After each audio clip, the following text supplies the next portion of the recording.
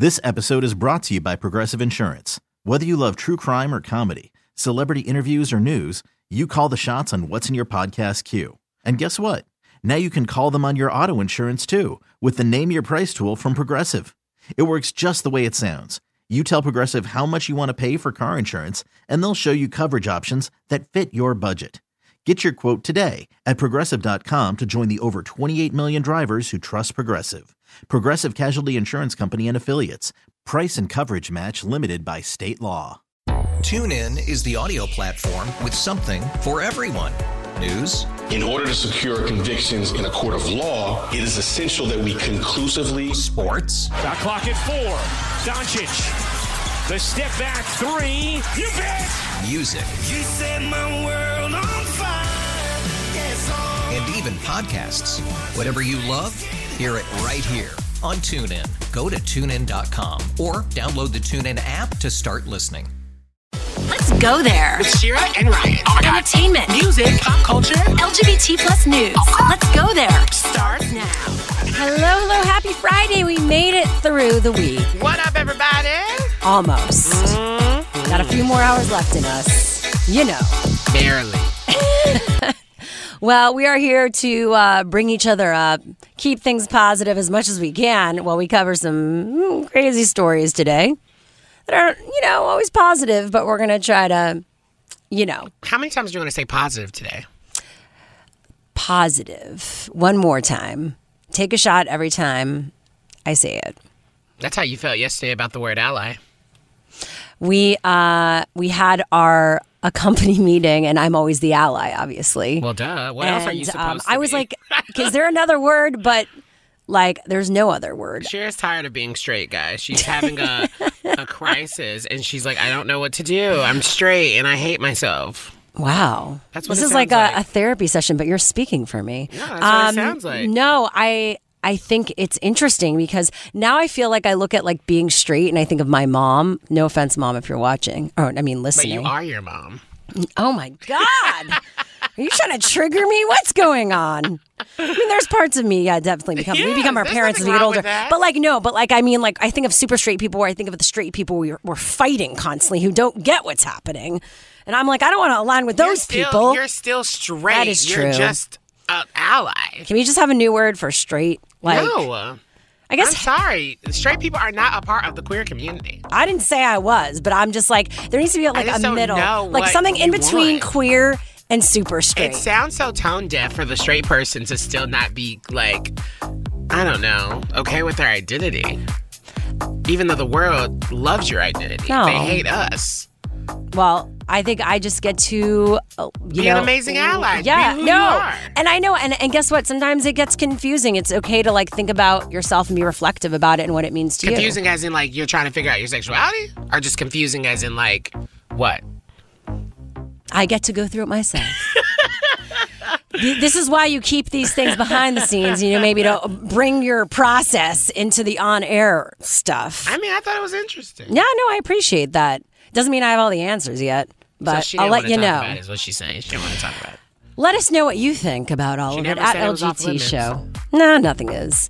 But coming up, we've got more updates on Britney Spears and the T Report, also the impacts of taking lithium. I told you it was an intense show. 3:25 p.m. Pacific, 6:25 p.m. Eastern. But first, some what's trending this hour, a quick one before we get into some tea. Derek Chauvin has been sentenced to 22 and a half years in prison for the murder of George Floyd. Hennepin County Judge Peter Cahill sentenced the former Minneapolis police officer today for the May 2020 killing of George Floyd. Chauvin was convicted in April on charges of second-degree unintentional murder, third-degree murder, and second-degree manslaughter. And family members, including Floyd's 7-year-old daughter Gianna and Chauvin's mother Carolyn Palenti, read statements on behalf of the prosecution and the defense ahead of the sentencing. An earlier request by Chauvin's defense team for a new trial was denied today as well by the judge. And here's a moment. Well, we'll be playing something later in the show, but let's move on to some entertainment news. What's going on, Ryan? Okay, so update on the whole Britney Spears case. Her mom is spoken out, kinda. It's time for the T Report. Those pop culture stories trending right now. Britney Spears' mother, Lynn Spears, is concerned about her daughter amid her whole controversial conservatorship and wants to make sure that she was heard, end quote. An attorney for Lynn, who was present to hear Britney's 20-minute statement, spoke after saying it's important that action is taken on Britney's behalf. Gladstone Jones said his client Lynn is a very concerned mother. Lynn has objected to Jamie spending of their daughter's money on lawyers to keep him in his role as conservator. And I think that's really interesting that they're kind of putting that out because Britney called out her entire family. She didn't just say like it was one person, not other people. She called out her entire family for kind of being complicit. And so Britney, however, has kind of gotten out of town and flown to Hawaii with her boyfriend after what we can all assume to be a super stressful week for her. I mean, that makes sense. Good for her.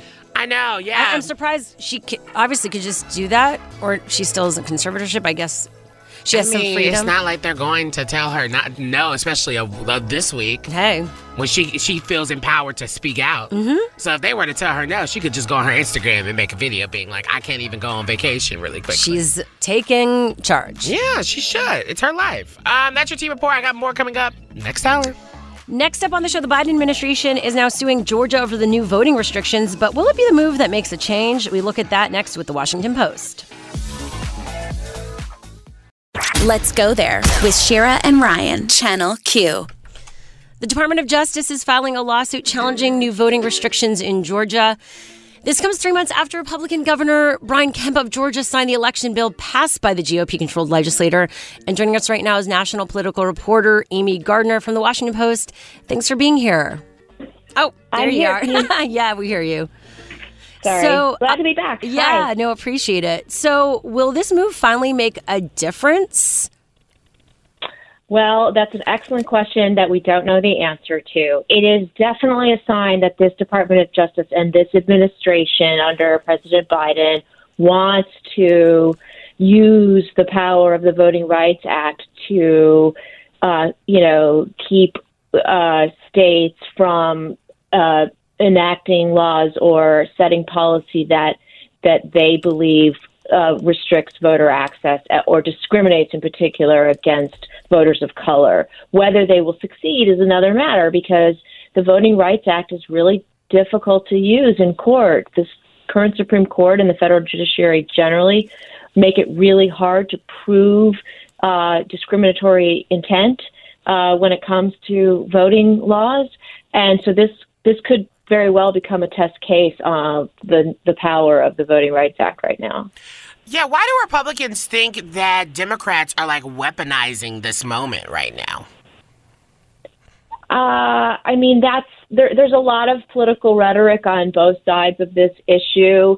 Brian Kemp, the governor of Georgia, who I believe you're referring to, who sent out a really, strongly worded statement about the lawsuit from DOJ today, is somebody who, is in the hot seat. He actually certified the Georgia election. He said that he supported Senate Bill 202, but he has not supported the idea that the election was stolen, which is sort of the justification for the law. It's a solution in search of a problem. So, and he's also running for re-election next year and doesn't want a primary challenge from somebody who, talks more strongly about, the election being stolen, because that's an argument that resonates with Republican voters right now. They believe the rhetoric that they've heard from former President Trump and other Republicans that there were irregularities and fraud on a scale that swung the election for Biden, for which there's no evidence. And so he's in a pinch and he has to come out swinging and he has to look strong in the face of this lawsuit coming from the other side because he wants to win re-election. It's more complicated than that, though, because, the Voting Rights Act actually was weakened 8 years ago with a Supreme Court decision that that struck down a provision that required some jurisdictions, including Georgia, to go through a pre-clearance process before they could make any changes to election law because of the history of racial discrimination in voting in the state and in many other states, most of them in the South. And so, there's certainly a powerful argument to be made. It's not so much weaponizing a law as trying to revive a law that was universally hailed for decades by Republicans and Democrats, but more recently has become a divisive topic between the two parties. So I guess with this lawsuit, I mean, how long would it take to possibly reverse this bill? I mean, federal court cases take a long time. It could be months and months and months. It could even be years. It's really hard to say. But yeah, the wheels of justice turn really slowly. We're not going to get an outcome, this summer. It's going to take some time. Well, will this be a strategy used for other states who try to post these restrictions? I think we're going to see more of the same. Merrick Garland, the Attorney General, had a press conference earlier in June in which he made real clear that voting rights were going to be a central, priority for his Department of Justice. And, President Biden, in addition to nominating Garland, nominated Kristen Clark to lead the Civil Rights Division. She's a longtime voting rights activist who led the Lawyers Committee for Civil Rights, and was fighting against legislation like the one in Georgia. So it's very clear this is their first big move, but there's going to be more, I have no doubt. Well, that was national political reporter for the Washington Post, Amy Gardner. Thanks so much. Thank you. Now, coming up, Trump is back on the campaign trail, it seems. Politico joins us next to share what his potential plans are. That's next. Let's go there with Shira and Ryan. Channel Q. Now, President Trump might be making a comeback. What does that even mean? Well, White House reporter for Politico, Meredith McGraw, joins us right now. Thanks for being here. Thanks for having me. So it seems like tomorrow he's going to have a rally, Make America Great Again rally. So tell us more. What is going on? So former President Trump is coming out of what I would call a semi-retirement that he's had down in Palm Beach and now at his other property in Bedminster, New Jersey, to get on the road and kickstart what is going to be a series of these MAGA rallies that he became so famous for and he held throughout his presidency. Now, the one that's happening tomorrow in Cleveland, Ohio, is in support of a longtime Trump aide, worked in the White House, Max Miller, and he is running against Congressman Gonzalez from the Cleveland area. And what's significant about this is Gonzalez was one of the Republican lawmakers who voted for Trump's impeachment in the second impeachment trial. And right after that, the former president was pretty clear that he planned to take revenge on a lot of these Republicans who voted against him, who worked against him. And this is the first of those sorts of events that is aimed at boosting Miller. But of course, that also means taking down Gonzalez along the way. Yeah, even I thought the timing of this is just also really interesting because yesterday Mike Pence offered his most forceful rejection of everything that happened of January 6th, saying the truth is there's almost no idea more un-American than the notion that any one person could choose the American president. How do you think we're going to hear Donald Trump react to that? Because I think that was a pretty bold move on Mike Pence's efforts to try to save his political career in the GOP. Well, it's funny you bring that up. That is something that I'm wondering about, is if Trump is going to respond to Pence in any way. He has talked about Pence at some of his events. He said that he's disappointed in him. He has said that in some of the statements that have come out, that Trump has put out, that he's disappointed in Pence. So we'll have to see what he does. But it is interesting to watch people like the former vice president, former Secretary of State Mike Pompeo, a former UN ambassador Nikki Haley, all these people who are starting to angle for 2024. And, Trump still hasn't said whether or not he's going to run. His aides have told me that he's very serious about it, that if he had to decide today, he would run in 2024. But I think they're waiting to see how things shake out in 2022. But it's really been interesting to watch some of Trump's own allies, people that worked with him, Mike Pence, have to sort of dance around this full-on embrace of Trump that we've really seen from the party, at least so far, and their own political ambitions. Definitely. And Marjorie Taylor Greene's going to be there. It seems like we know where she's heading in terms of her strategy. Yeah, I thought that was interesting. I saw that she is going to be there. She's a congresswoman from Georgia, which is a little far from Ohio. But, she has made a lot of headlines for her really eyebrow-raising, very controversial statements, a lot of them conspiratorial. And she, of course, recently had to apologize for comparing a push to wear face masks to the Holocaust. But it's not just her. It's also MyPillow CEO Mike Lindell, who's been a longtime Trump ally, friend, fundraiser. He has sort of overturning the 2020 election and, fighting for these election audits, personal crusade, if you will. And he's currently being sued for defamation by Dominion Voting for what he said. He said that they stole the election for Joe Biden. So, there are a lot of people in the party that really want Trump to be forward-looking and to talk about the future and talk about the GOP's vision for 2022 and to give a boost to these candidates. But what we're hearing so much from the president, the former president still, is him wanting to talk about 2020 and him wanting to talk about what happened in November, not exactly forward-looking. And I think having somebody like, Mike Lindell or Marjorie Taylor Greene, people who have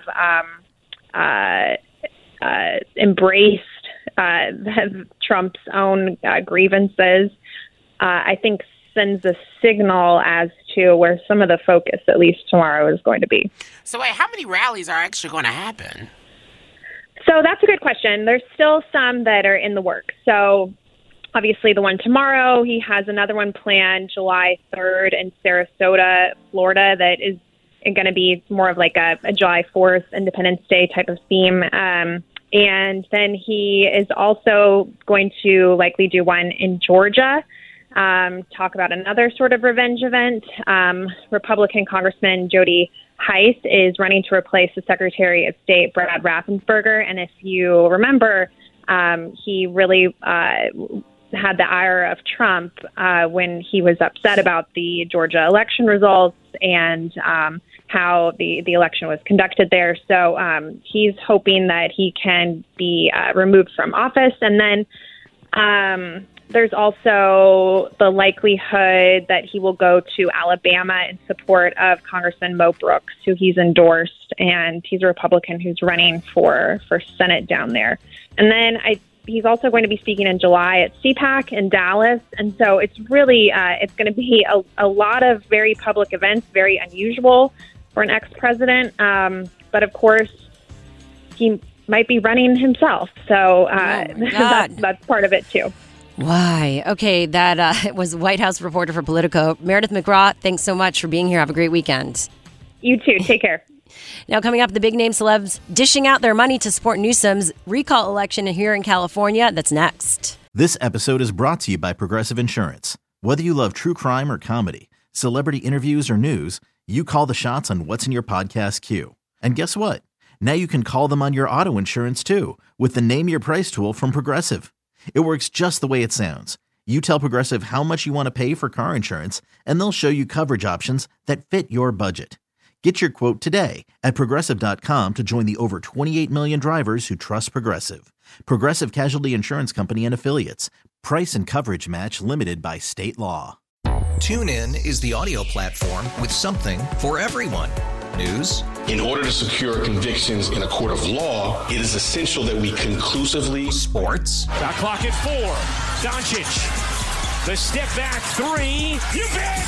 Music. You set my world on fire. Yes, and even podcasts.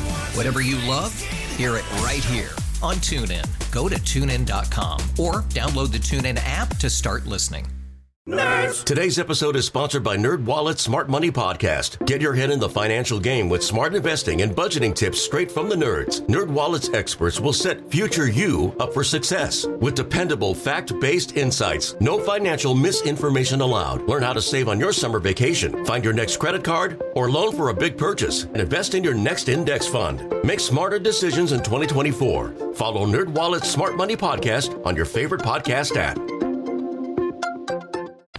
Let's go there with Shira and Ryan, Channel Q. California Governor Gavin Newsom has brought in $16 million for his recall defense committee. You might be wondering, where did he get all that money? Well, he has a lot of celebrities, it seems, who are, dishing that dough. So we're going to go through some of them, and I wonder if you're going to be surprised about any of these names, Ryan. Okay. All right, let's see. So we got Sia, who donated. These are like, talk about cheap thrills, $5,000, Wait, so they want him to not stay in office? No, their recall defense committee. Meaning, so they're trying to get him. Elected again. Okay. We've got Jeffrey Katzenberg. He's a film producer guy. He DreamWorks, Quibi. Oh my God, only name the bigger names that people know. There's a lot of media, like execs Peter Chernin. I'm trying to think. J.J. Abrams. Oh, there we go. We got J.J. Abrams here. A lot of $64,000. All these folks are white. Reed Hastings, the CEO of Netflix. That's fascinating, actually. Well, what does that say? Oh, Steve Jobs' ex. Well, wife. Widow, sorry. $200,000.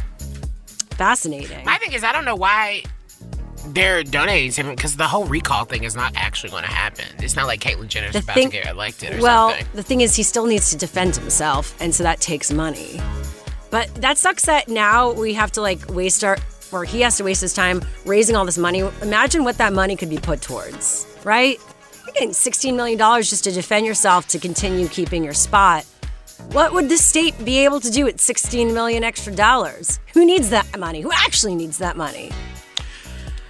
Will $16 million really do anything for the state of California? It feels like a penny when you think about it. Is. Like, it really feels like a penny. It doesn't feel like that much money. Well, at least maybe, I don't know. I don't do budgets or anything like that. I don't either. That's why I'm I don't know. I would assume maybe it could help, how many unhoused people are there? How many people need food right now? Education, even 1 year of education for X amount of people. That can go a long way. So when I think about, even campaigns, I get you need money for campaigns, but I think about that money, it feels like it's this person raised $100 million. You could be solving major crises. Yeah, that the world needs to solve with that money. But instead, we're fighting to keep this man in office when isn't he probably going to be up for re-election? So at some point, it's whatever. It's politics. It's the politics of it all. But I know one thing. Caitlyn Jenner, you have no chance. It's now becoming performative at this point, right? We all like some entertainment. Not this type of entertainment, though. We need action right now. I'm enough with entertainment. We have enough on social media. But let us know what you think about all of this big fundraising number, $16 million for Newsom. At LGT Shows, where you can find us on social media. Will you be voting for him again? Should he stay in office? Coming up, the White House Deputy Press Secretary shared her coming out story. What she had to say next on What's Trending this hour. Let's go there with Shira and Ryan, Channel Q. Coming up this hour, Britney Spears reveals that she was forced to take lithium. That was in the court hearing, actually, yesterday. So we want to get into what the drug is used for and if her parents abuse this, in giving it to her, because it could have some short and long-term effects. That's coming up in 15 minutes. And, of course, we've got some tea with Ryan involving a cult classic show. That's in a moment. But first, let's get into what's trending this hour. President Biden commemorated Pride Month, and he shared how hundreds of anti-LGBTQ plus bills have been introduced in state legislators across the country. Hundreds of anti-LGBTQ bills have been introduced in state legislatures. More than a dozen of them have already passed. More than a dozen of them. These are some of the ugliest, most un-American laws I've seen, and I've been here a while. Many of them target transgender children, seeking to prevent them from receiving the appropriate medical care, for using the bathroom in high schools while they're with the one where they'll be most safe, even preventing them from joining sports teams with their classmates. Let's be clear. This is nothing more than bullying disguised as legislation. Now, White House Principal Deputy Press Secretary Karine Jean-Pierre also recalled today in a message for Pride Month how her family came to accept her as part of the LGBTQ community despite initially disapproving her. She said, "I came out to my mom when I was 16 years old. The revolted look on her face sent me running back into the proverbial closet and slamming the door shut." And she posted this in a tweet. "After that, my sexuality became a family secret and it would stay that way for years." She said, "I dated but hid those relationships from my family. Just as American society has evolved over the course of the past couple of decades to embrace the LGBTQ community, never forgetting we still have work to do, my family has evolved to embrace my membership in it." And that was a very beautiful and vulnerable statement from the Deputy Press Secretary Karine Jean-Pierre. Very inspiring also that someone at her level is being so open, leading by example. And finally, the U.S. government has released a report on UFOs. Yep. Finally! Here's what we know so far. There's been 143 sightings since 2004 that remain unexplained. 18 of the sightings appear to have some sort of advanced propulsion or advanced technology. And the Pentagon has not ruled out alien origins. There you go. That was some news. Maybe we'll get more into that on Monday if there's deeper information with some of our space people that we have, those experts. But that was what's trending this hour. What's happening in entertainment news, Ryan? Yeah, so if you're a fan of the cult classic show Supernatural, listen up because there is some drama. It's time for the T Report, those pop culture stories trending right now. So not even a year after the show ended, the CW announced a Supernatural prequel that announced Jensen Ackles serving as the executive producer and reprising his role.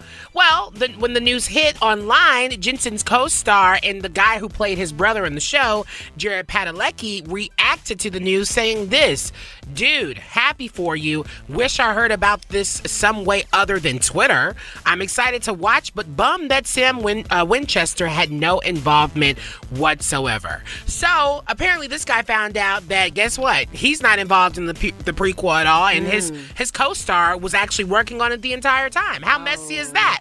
Well, that sucks. A lot of the fans thought he was just joking, but he's confirmed, saying that no, it's not a joke. This is the first time I've heard about it. I'm gutted.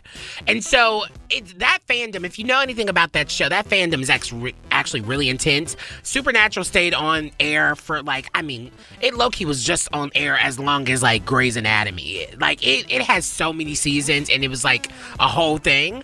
But the interesting thing is I think they actually ended up making up. Jared actually spoke and he tweeted out, he said, "At Jensen Ackles and I had a great talk. As we do often, things are good. The show is early in the process with miles to go. We've traveled a lot of roads together and sometimes those damn roads have bumps. Bumps don't stop us. Once brothers, always brothers." And he also had to send out a message of being stop sending death threats because, like I said, the fans are intense. Right. But no, that's your T Report. I just love some juicy TV news like that because I was just not expecting it because I know, I watched Supernatural for a little bit, but I never, fully delve into the show, right? It just wasn't my thing. But before we get out of here with the T Report, I gotta tell you, during Pride Month, Ralph's and Food for Less are partnering with Channel Q and the Los Angeles LGBT Center to help fill the fridge for homeless LGBT youth and seniors in need.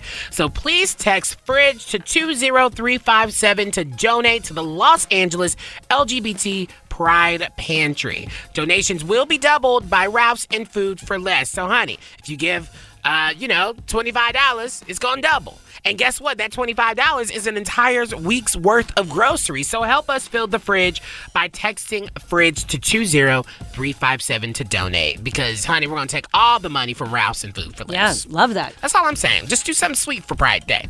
I'm Pride Month. Yep. Every day, we got to do something positive. All right.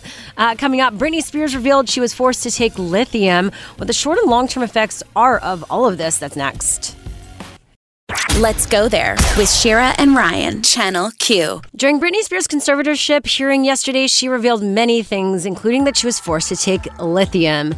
And now joining us is Dr. Jessica Gold, an assistant professor in the Department of Psychiatry at Washington University in St. Louis, who has been writing about this and tweeting about it ever since we discovered it. Thanks for being here again. Nice to see you. Good. Thanks for having me. So what did you think about this revelation?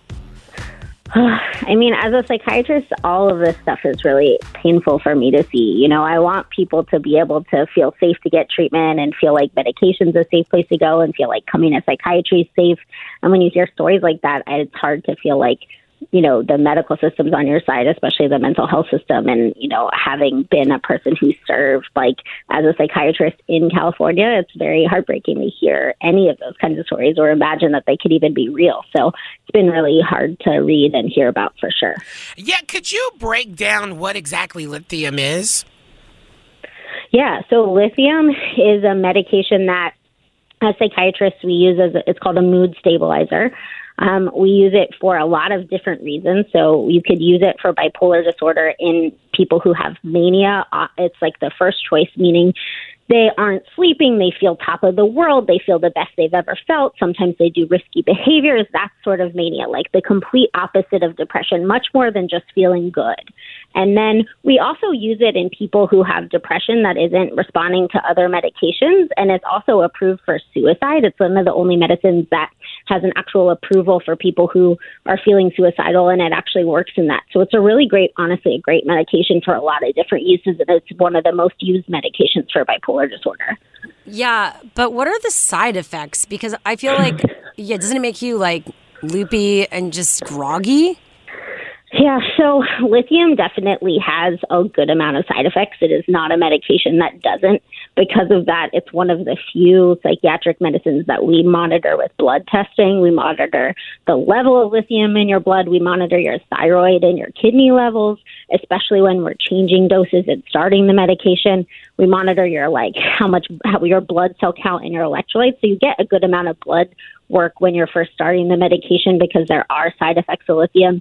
There are toxic doses of lithium, meaning there's a range at which you want the lithium in your blood that actually works. And there's a range beyond that it can be dangerous.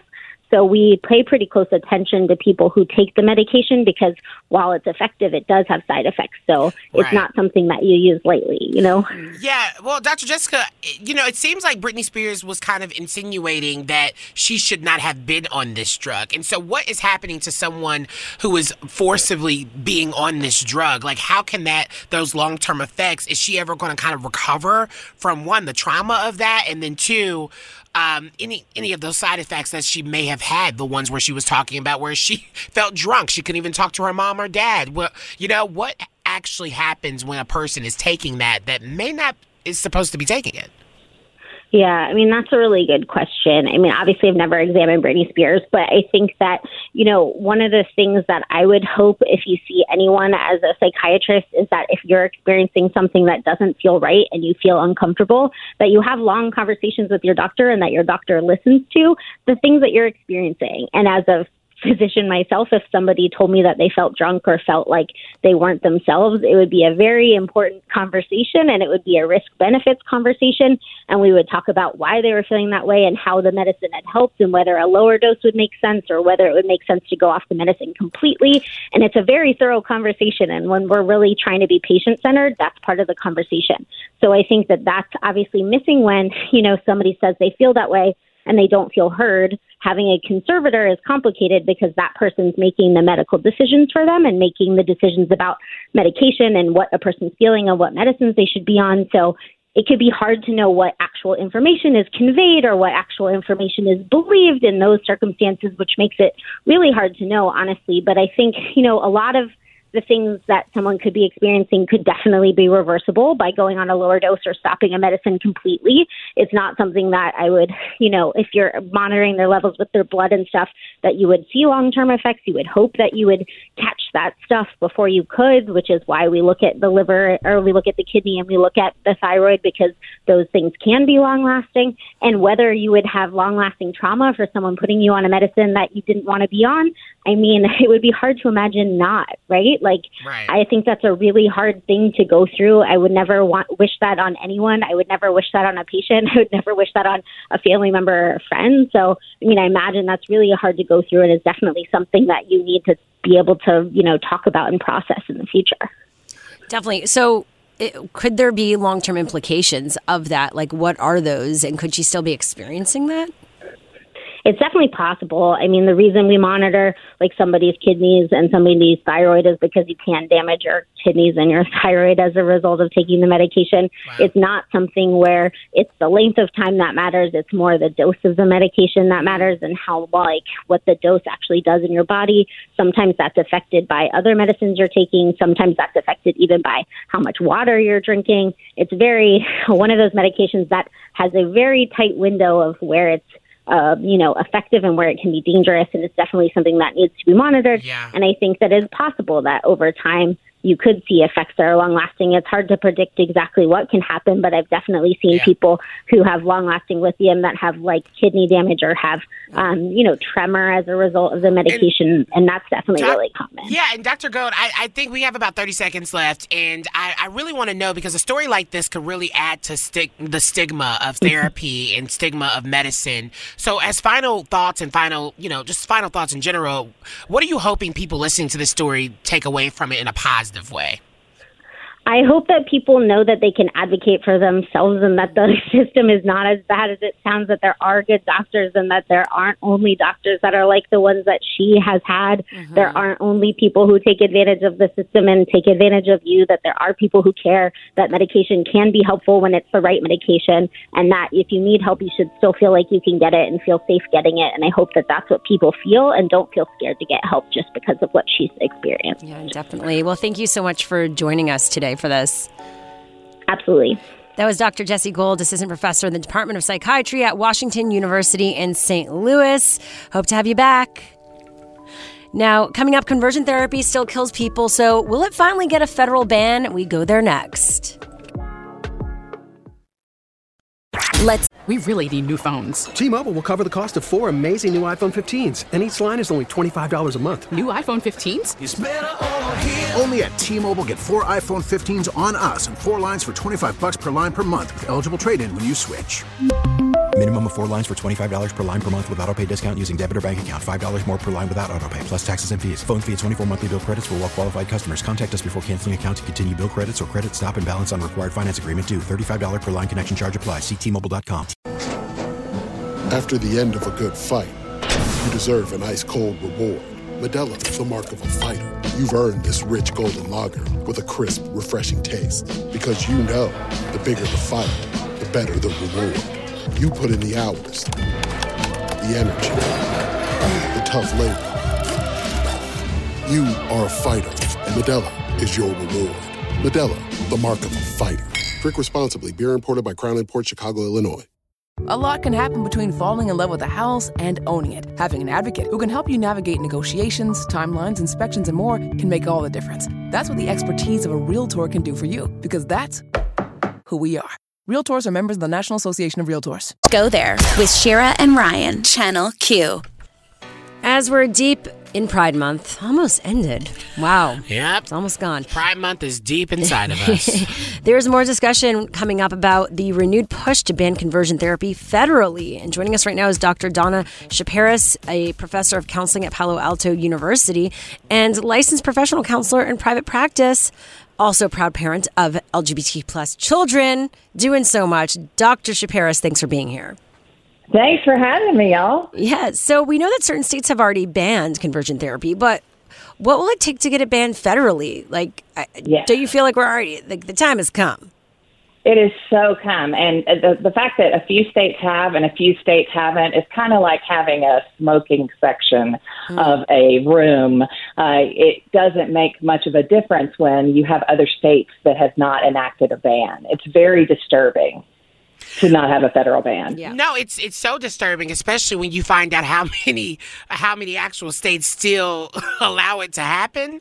You know, that's the thing where it's just like, wow, that it takes you off guard. But I know in your article you talked about like a legal loophole. Can you elaborate a little bit on that? Yeah, sure. So the professional organizations have banned its practice by members. So the American Psychological Association, the American Medical Association, the American Counseling Association. So that's great. So people like me, licensed professionals, cannot practice conversion therapy.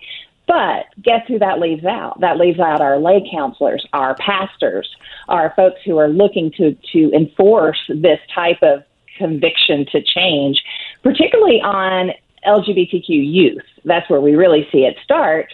And that can happen in states that don't have a ban. So it doesn't matter that the professions have banned it. It matters that states still allow it using these sort of religious options. Yeah, and as someone who is a professional in the field and a mother of LGBTQ plus children, like, you know, what does it make you feel that this is still happening? Yeah, it is so horrifying.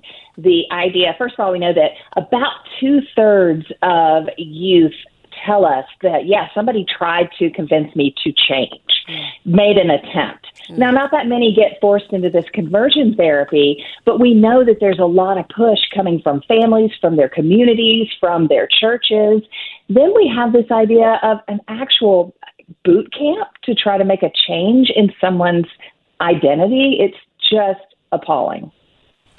It really is appalling, and it makes you rethink really kind of the messaging and the message that we should be getting out during Pride Month, especially to LGBTQ plus youth. And I would love to know what that message is for you, especially the parent of queer kids.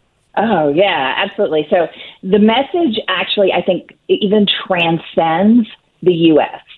Earlier last year, the UN brought in an expert to talk about this, and there was a call for a global ban on the practice. So what we have not done socially as a culture is recognize that this is child abuse. This is a form of torture to try to change someone's essence into something that meets an archaic and artificial social standard. That's not just a U.S. problem or even just a Deep South or Middle America problem. That's a global problem. But yet, in your article, you say a full ban unlikely. And how is that possible with even the Biden administration being here and obviously being huge supporters of the community? Well, and even as late as last November, we saw some of the community bans in South Florida, Boca Raton, Miami, et cetera. They were struck down by a circuit court.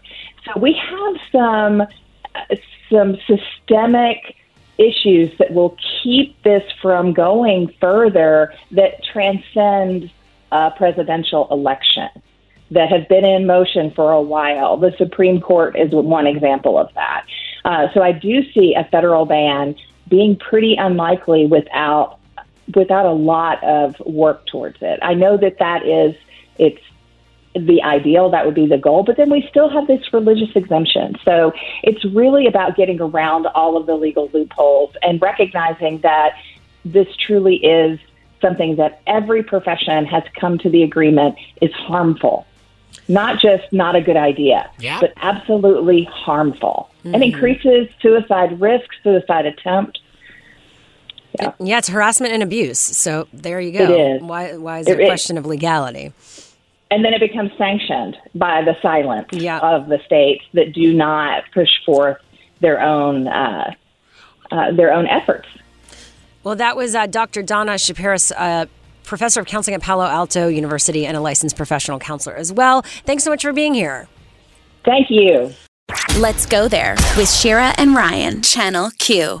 As all of us are continuing to talk about Britney Spears, the conservatorship, what she revealed. Was it 2 days ago at this point? I'm losing track of time. Was it yesterday? No, it was Monday. It was 2 days ago. Wednesday. Oh, my God. Yep, you know it's Friday when you lose track of time. So, but the one person that's definitely getting dragged in all of this, besides her family, is Perez Hilton. Perez Hilton has an interesting relationship with Miss Britney Spears because, you know, in the documentary and after it aired, it seems like a lot of people blamed him for being part of the negative side of the media in terms of how the media portrayed her. He's the worst. He was part of the problem. And so he was the problem. I believe Perez Hilton, in the way that he was reporting and blogging at that time, he was the reason why other outlets and he started TMZ, he shifted the culture when it came to covering celebrities in a harmful way and detrimental way. Yeah. Like a bit of like a teasing bully, Not a little bit. He was. Yeah, he was a full-on bully. And he's admitted it. He played he's that come game. on our show crying about it. Yeah, and he's apologized, but it doesn't seem to be enough for the Free Britney movement. And a lot of people are saying he's now a hypocrite because he's like wanting to be there and to support her, and he's siding with her, obviously, but then simultaneously having to reckon with his own past relationship with her and how he portrayed her. So here is some of his Instagram, because he's been posting about this. Oh, we're not playing it right now. Oh, okay. He's been taking to his Instagram to basically apologize for it and continue to... Oh, wait. I'd like to say to the Free Britney movement, but before I get to that, today I have been getting so much hate and bullying from people who were and are upset at how I used to talk about Britney Spears. So my message to all of those, I will continue to apologize for my past coverage and treatment of her. I also have something I would like to say to the Free Britney movement. But before I get to that, today... Okay, so at a certain point, you get what he's saying. At a certain point, at what point is enough? And he should still apologize. He has, but what else can he do at this point? He's been there, done that. He's acknowledged it. He can also still support where she's at and want something to change while also recognizing what he's done. Here's the interesting thing about the conflicting feelings that I have for Perez Hilton. Yeah. Perez Hilton is still working in the same industry that he would. He's still blogging, he's still doing it, he's still running his website. Yeah, I get it because that's his main probably form of money. Yeah. But it just feels like sometimes I wish he would take a back seat because oftentimes his legacy is what his legacy is. And it's unfortunately going to have this negativity attached to it for the end of time because that's what he decided to build on it. And, if you made the bed, you got to lay in it. And so, yes, if he has to apologize every 5 seconds and because he's jumping into this to regain the trust of fans and Britney and all of these people he's hurt, then he has to do that work. For me, he's the one that did this. He's the one that people look at him in a certain way because he continues to F up time and time again. And my thing is he's still working in a blogging type of world where it's oftentimes you really don't know if he's learned his lesson or not because of the stuff he's still posting. But he gets into scandals all the time and he loves it. He's messy. He's a work in progress. Nah, sure. He's come on the show and we've had very honest conversations, but he's messy. He likes to be in it because he likes the fame of it all. For me, so when someone is apologizing 1 minute and then they're going back doing the same thing, that means their actions aren't aligning. But then at a certain point, the public and all of us have already said, okay, you've done this, you should, continue to take accountability. We're not going to necessarily take you too seriously because of all this, and you have to recognize that. But how much more can we focus on Perez Hilton and all this in this conversation? Because he's putting himself in the position of it, he's the one that's tweeting and talking and doing all these things, and he's the one putting himself in this mess where people have to call him out. If he just wasn't involved in it, trying to once again have the spotlight, then... But it's what he does. So, yeah. It's not what he does because no one's really reading PerezHilton.com anymore. Well, no they're shade. listening to him. People are listening to him. So he's inserting himself in the conversation. We're getting annoyed at it and we're continuing to include him in the conversation. It's like a weird, cyclical, toxic relationship. But he also puts himself into the conversation, which is, of course, people are going to have thoughts about it. They're going to call him out for being hypocritical. Well, let us know what you think at LGT Show on social media. And, yeah, hopefully we can get him on maybe next week to talk about all of this. I'm sure he'll like it because that's what I'm saying. He likes the attention. He likes the attention. See, we can at least admit that. Yeah, that's true. He likes it. Now coming up, Biden declared Pulse nightclub a national memorial today. What he had to share next on What's Trending this hour. Let's go there with Shira and Ryan. Channel Q. So what happens during break Yeah, when we let them know. Go get snacks, and there's nothing but flaming hot Cheetos and flaming hot Doritos? Like, this is hilarious. And you don't even like hot stuff. I don't, but I'm so hungry right now. I will, I'm hungry when I'm eating flaming hot Doritos. Yeah. This is anything but the first time I've eaten Doritos, like, not just for, like, a work challenge, like a viral video or something. Excuse me, they're flaming hot Dorito lemon. Yeah. I mean, they're good, but, like, I don't eat this type of stuff, usually. But I'm giving myself... They're not very vegan. I'm giving myself a little break at this point. It was either that or not be able to work. So, and I got Sour Patch Kids. So, it's a healthy day here at Let's Go There. I feel like I'm in high school, like at a sleepover party. Anyway, coming up this hour, we've got the first out Black city councilman from Texas joining us in 15 minutes, which is huge. Plus, why one of the Friends stars feels hurt right now and what she revealed. That's in the T Report with Ryan in a moment. But first, let's get into what's trending this hour. President Joe Biden has signed H.R. 49, the bill designating the site of the 2016 Pulse nightclub shooting in Orlando, Florida, as a national monument into law. And afterwards, Biden commemorated Pride Month with some remarks made alongside Secretary of Transportation Pete Buttigieg, the first publicly out person confirmed to a cabinet position. Hundreds of anti-LGBTQ bills have been introduced in state legislatures. More than a dozen of them have already passed. More than a dozen of them. These are some of the ugliest, most un-American laws I've seen, and I've been here a while. Many of them target transgender children, seeking to prevent them from receiving the appropriate medical care, for using the bathroom in high schools while they're with the one where they'll be most safe, even preventing them from joining sports teams with their classmates. Let's be clear. This is nothing more than bullying disguised as legislation. Now, at least 159 people are unaccounted for following a condo building sudden collapse in Surfside, Florida, near Miami Beach. The search for survivors pushed into the morning, and at least 4 people are still dead. It's just so horrible what's been happening there, and it continues. So that's the latest update. But San Francisco will require all 35,000 city employees to be vaccinated against the coronavirus once a vaccine receives full approval from the FBA. They're going to be the first city in California and likely the country to require all city employees to be vaccinated. So that's a big deal coming out of San Francisco today. But that was what's trending this hour. What's happening in entertainment news, Ryan? Okay, so Courtney Cox from basically Friends, she is revealing that she felt hurt that she was the only Friends cast member that wasn't nominated for an Emmy. Everyone was nominated? Are you okay? I think Ryan had too many hot Cheetos. Yes, I guess.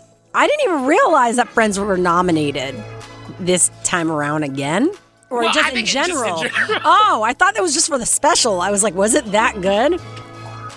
Oh my God, I almost died, y'all. No, but yeah, I think it was just in general. It's time for the T Report. Those pop culture stories. Give some grace and space for Ryan right now.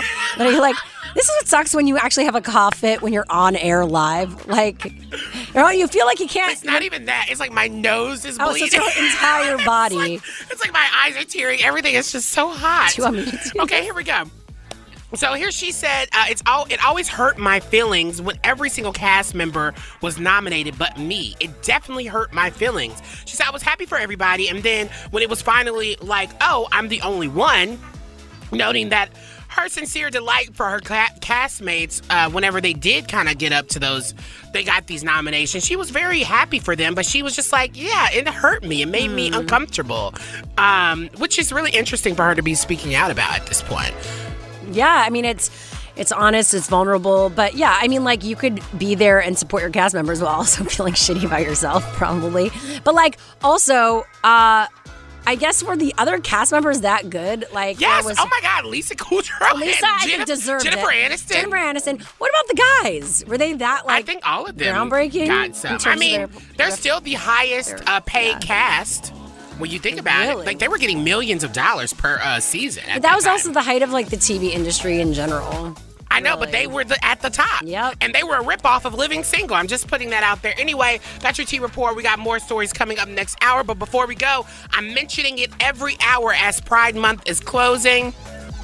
We're doing something special. We're partnering with Ralph's and Food for Less and the Los Angeles LGBT Center to help fill the fridge for homeless LGBT youth and seniors in need. Please text FRIDGE to 20357 to donate to the Los Angeles LGBT Pride Pantry. Just $25. Guess what? We'll get an entire week's worth of groceries. So help us fill the fridge by texting FRIDGE to 20357 to donate. And Ralph's and Food for Less are going to be doubling all of our donations. So let's do something nice as we close out Pride Month. Yep. Now, coming up, Councilman Jalen McKean Rodriguez joins us to talk about how he became the first out Black councilman in Texas. That's next. Let's go there with Shira and Ryan, Channel Q. In honor of Pride Month, we're partnering with T-Mobile and Metro by T-Mobile to highlight some amazing queer organizations. Here I am talking to Gay City Seattle LGBTQ Plus Center, and honey, they are doing some amazing work, so stay tuned. We're here with Melvin Givens, Director of Marketing and Communications at Gay City Seattle LGBTQ Plus Center. Thank you so much for joining us. Oh, thank you. Yes, we're doing great out here in Seattle. Yes. We are excited for Pride. This is definitely a month that definitely resounds with our community, definitely around visibility, and also just the fight for the freedom of our community from many of the oppressions that impact us. No, you're so right, and I love that we're just getting this started. Tell us a little bit about the mission of Gay City Health.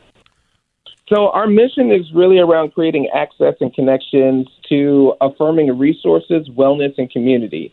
So, essentially what it boils down to is we're seeking to be that definitive hub that is that's really connecting to the LGBTQ community to any resources that they're seeking, whether that is an affirming lawyer, whether that is healthcare, health insurance, a health provider. That's definitely what we're looking to provide. Even in wellness, we are looking to provide the free HIV and STI testing that we do. We are the leading provider of those services in King County, which Seattle is within. The other spaces around community. So, we really focus a lot on drawing community together, raising awareness around many of the things that impact our community, and, also highlighting what else is going on in community, because there's just so much around here in Seattle and so many great opportunities for folks to find community in various industries and in activities as well. Yeah, and I'm always so interested, especially coming out of a year of us all being in this pandemic collectively. How did Gay City Health have to pivot to make sure that you all continue to stay the leading HIV and STI testers in King County? We definitely had to reevaluate a lot of our services. We definitely wanted to ensure that we were providing a safe and comfortable space for not only staff, but for our community. Our services are definitely provided to folks that are in need. And so, and we provide services that are affirming that folks are not normally able to find in other spaces. So a lot of what we did is we just took a step back to reevaluate, to listen to what our health departments were sharing with us around safety and implementing those measures. And then also evaluating what is it that community needed to see from us during this time? What is it that they wanted from us? And how could we build that bridge to really connecting them to the information and the services that they needed? And so we found a way. So we definitely moved quite a few of our services to being digital. And for those services that we were not able to, we were able to find a safe way to hold in-person services. So we definitely made sure that we were still there to support community. We created a few digital programs There's the QCC Live, which really focuses on services from different organizations and how they're ensuring that they're making sure that the services are BIPOC and LGBTQ affirming. Yes. I think that's so important. And, the organization is also an active force in queer youth engagement. Why is that so important for Gay City Health? Well, yes. Well, I mean, the youth are our future, and they definitely are the folks who we are definitely creating space for. We definitely want to create space for their visibility. And so in a lot of the work that we're doing, we involve the youth. So, for example, when we moved to doing digital services, Youth Advisory Council actually gathered together and decided that since they couldn't provide assistance in person, that they wanted to provide it digitally. So they launched the Queer and Teens Instagram live chats. And so they held those every second and fourth Sunday just to create a space for youth to just do check-ins, to share what's bringing them joy, to share what resources and supports they found, and what are some of those things that they're looking for.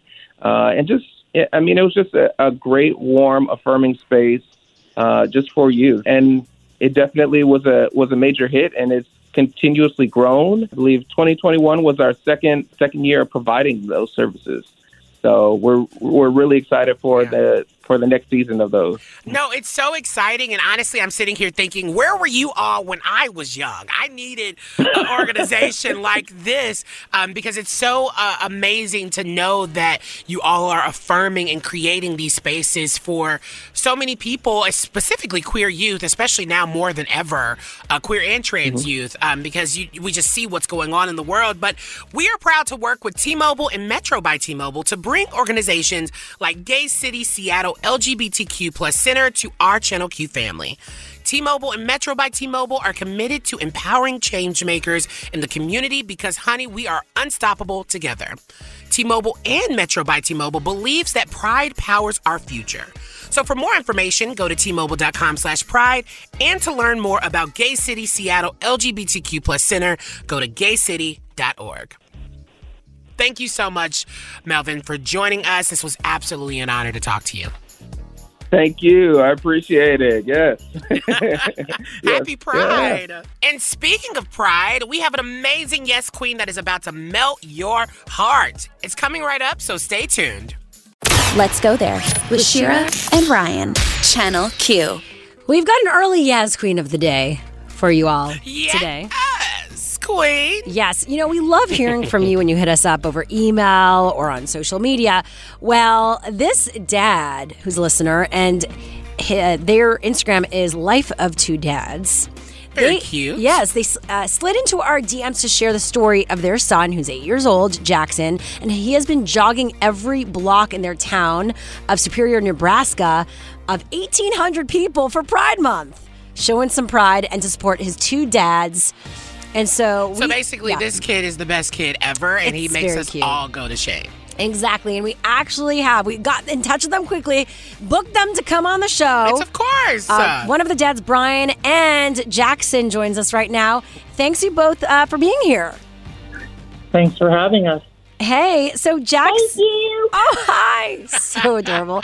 So Jackson, what made you want to do this? To support my two dads and support everyone else.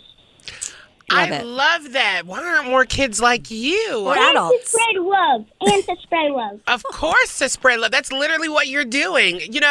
Brian, how does it feel? Like, I feel like this is really, it shows how you're parenting, right? It shows how much love is in your family. How does this feel seeing Jackson do something and want to spread love in this way? We're actually very proud of them. Yes, we try to teach them love and acceptance, but we're very proud of Jackson. He came up with this himself, and I go jogging with him every time just to make sure, he's safe and everything, but I'm very proud of him. Sometimes he's going in the car. Yeah, sometimes I go in the car behind him. Yeah, we saw that. And what made you want to share this then on social media? Because it seems like you've been doing TikTok and Instagram about this run, but also just sharing more about what it's like to be two dads in Nebraska. I think it's important for visibility because if we're out there, people are they're going to become aware. And we live in a small rural Nebraska town. And if we're not visible, no one's going to see us and can, learn from us and realize we're the same as anybody else. So mainly for visibility, for people to see that we're out here. No, and I think that is so important to one, be visibility, but then also really showing your kids how to be amazing allies and just show up and just spread love in the best possible way. Yeah, no, that's correct too. Yeah. Yeah, we're so excited to be able to have you on the show to really kind of highlight you in this way. And I want to know what you have planned for tomorrow, Jackson, because tomorrow's a big day. Oh, is Jackson there? I'm gonna run right. But what did you ask people on TikTok? Thank you. Oh, well, remember you asked them to run and do a video? Oh yeah. And, tomorrow, everyone's gonna run. All my fans are gonna run. Hopefully. Yes, fans. There you I go. know. All of his fans, I guess. No, they sure are. I'm a fan of Jackson. I need an autograph. So he asked everybody in their own town if they could to either jog or walk, and if they have any pride gear or kind gear, kind gear, to take a short video and upload it and tag us in it. Okay, so and your Life of Two Dads on Twitter, on TikTok and Instagram too, right? Yes, this is the same on both. Amazing. Well, this is inspiring for all of us. And Jackson, we love this idea, and we hope to keep seeing you do amazing stuff like this and inspiring everyone. Yes, Jackson, you're like the cool kid that everyone wants to be, by the way. Just putting that out there. Thank you. And thank you, Brian, so much for joining us again. Oh, Hope to have you back. You. Thank you. Yes, please do. Now, coming up, we'll be back with more of Let's Go There right after this. Yeah. Sure, you feel like crying? It's very sweet. I feel like crying. Let's Go There with Shira and Ryan, Channel Q. So, a problematic story has popped up, as they always do. And, we have you covered right here on Let's Go There. A white influencer had their jaw shaved down along with a bunch of other surgeries to look like a Korean boy band idol. And they have now been slammed for also coming out as non-binary.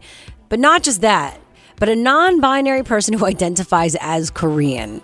It kind of. This is weird. Okay. No, I'm not gonna say. I'm not gonna say that. Never mind. No, this is a weird story. It's weird. It's a weird story, but it reminds me of something else that I was gonna say, but I'm not gonna say until we have a discussion about if I can say it or not. So I'm not gonna say it. Wait a second. But do you want? I think this story is wild. The fact that this person feels like they can appropriate the culture and like do all the extremes of it. There's gonna be this interesting.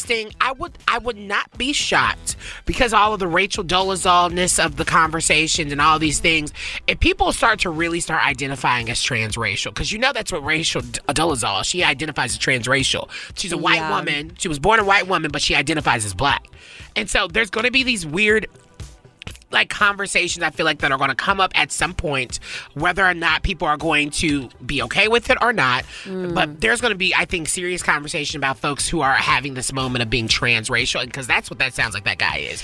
And it's a little weird, and I don't, it makes me uncomfortable. Well, yeah, to go to that extreme, like the difference between celebrating and acknowledging a culture and really liking that culture.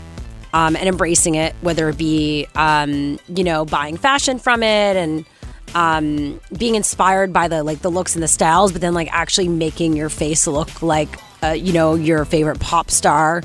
He's trying to be like the BTS guys, which I get it. You see someone who's really popular, you're like, I want to be like them. But how far will you go? No, I don't get that. I think that is so problematic. Oh, well, yeah.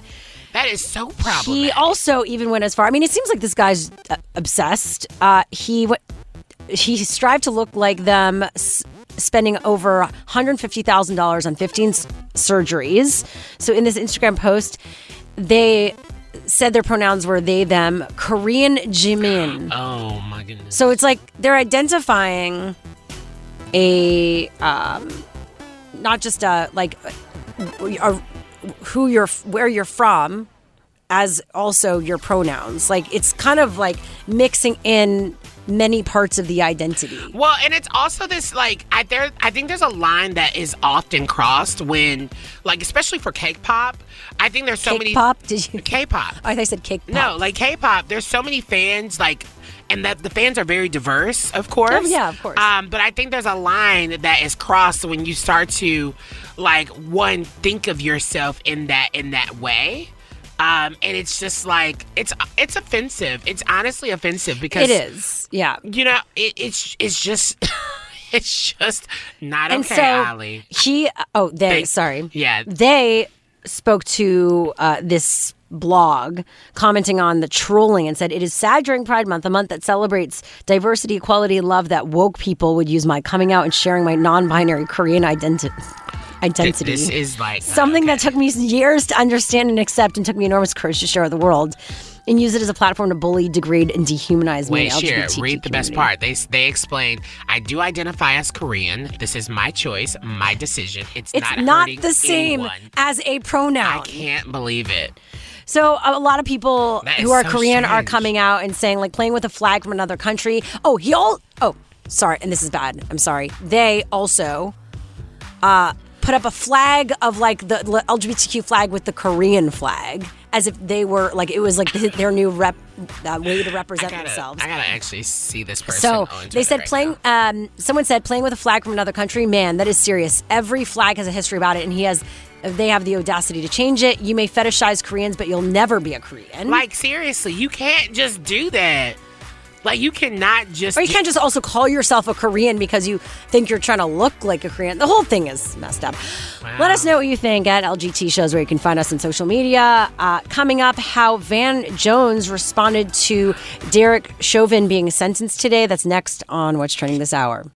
Let's go there with Shira and Ryan. Channel Q.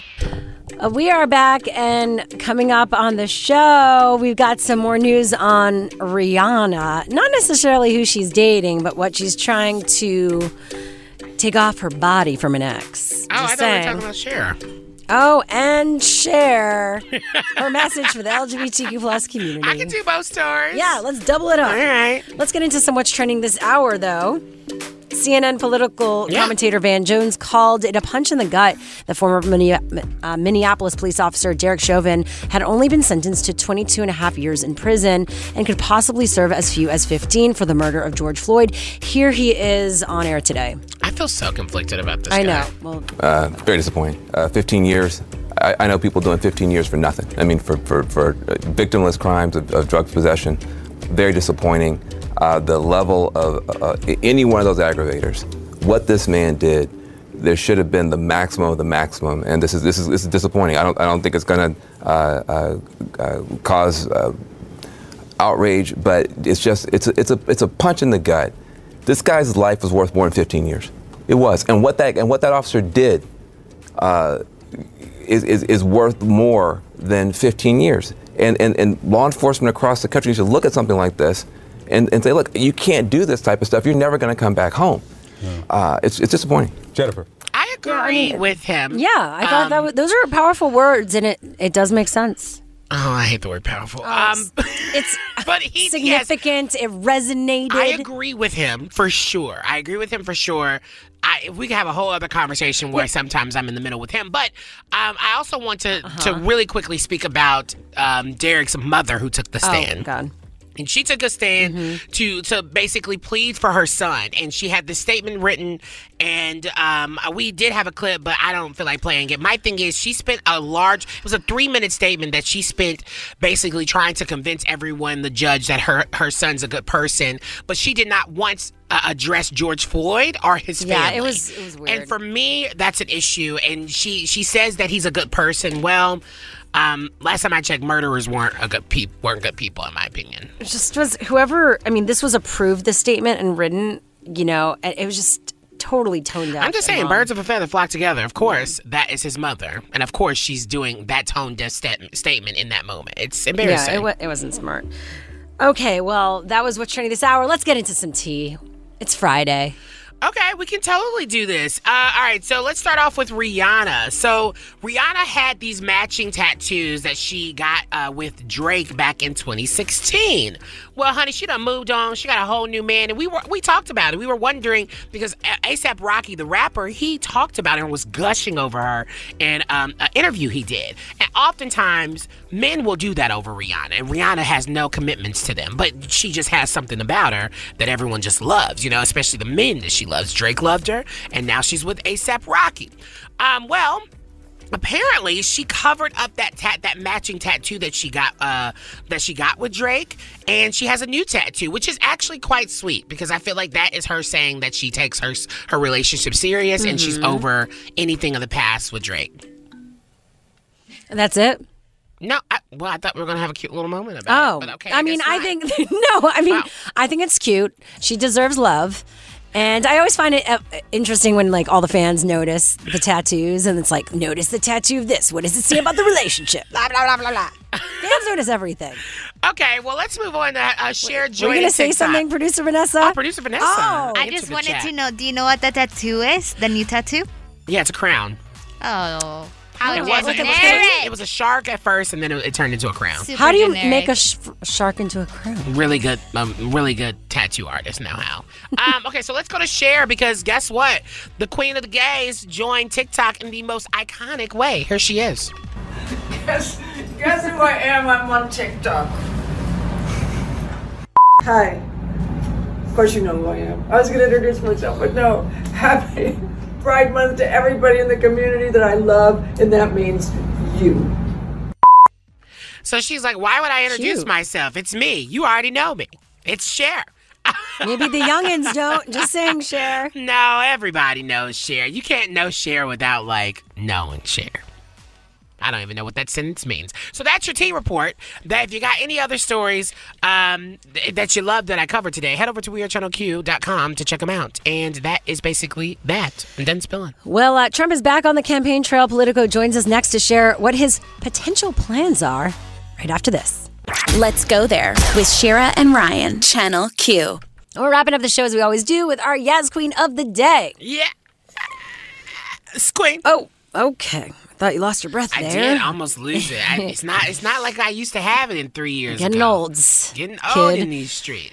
So, of course, we want to give an extra shout out to Jackson, who is 8, and his dad, Brian, who joined us earlier in the show to talk about their Instagram account, Life of Two Dads, and also the work that Jackson is doing to spread the word of love and LGBTQ plus support and allyship to their community in Nebraska. So you can listen to that interview on our website, WeAreChannelQ.com. But let's get into our other Yes Queen of the Day. All right, let's do it. Many cities have been celebrating Pride for years, but one small town in Nevada this year will be for the first time. It's called Winnemucca. It's called a what? What you call Winnemucca, Nevada. Oh, will have its inaugural Pride Parade and Festival on July 16th and 17th, complete with floats, a drag show, vendors from as far away as Carson City. The city council has even agreed to close public streets for the parade. Honestly, Winnemucca sounds like it is an entire place in Canada. So, if you want to enjoy a Pride Parade, the first one, show them some love, head over to Winnemucca. July 16th and 17th. Can you say it with a little bit more Winnemucca! joy? I hope I'm pronouncing it right. Winnemucca. Yeah, I think that's what you say. So congrats to you all for doing this. I mean, it's about time you get our Yes Queen of the Day. Take a shot every time we say Winnemucca. Yes, and positivity. Lots of positivity. That does it for our show today and our Yes Queen of the Day, of course. Yes, Queen. You can always nominate someone. Just slide into our DMs at LGT Show. We'd love to hear from you. Coming up on Monday's show... Are you going out a lot these days? Well, why? You need to watch out for a social hangover and how to deal with it. Wow, take care of it.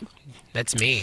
And what you should know about the ongoing hunt for male birth control. That's on Monday's show. We're live here on Channel Q, 2 to 6 p.m. Pacific, 5 to 9 p.m. Eastern. If you miss any of our shows or interviews, we post everything as a podcast. Just go to the Odyssey app or where podcasts are available and search Let's Go There.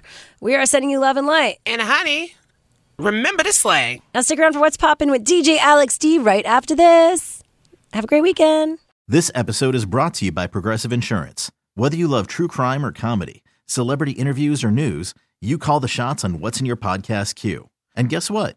Now you can call them on your auto insurance too with the Name Your Price tool from Progressive. It works just the way it sounds. You tell Progressive how much you want to pay for car insurance, and they'll show you coverage options that fit your budget.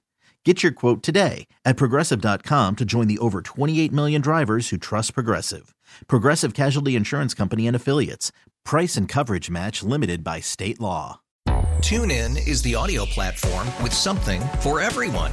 News. In order to secure convictions in a court of law, it is essential that we conclusively. Sports. Shot clock at 4. Doncic. The step back 3. You bet. Music. You set my world on fire. Yes, and even podcasts. Whatever you love, hear it right here on TuneIn. Go to TuneIn.com or download the TuneIn app to start listening.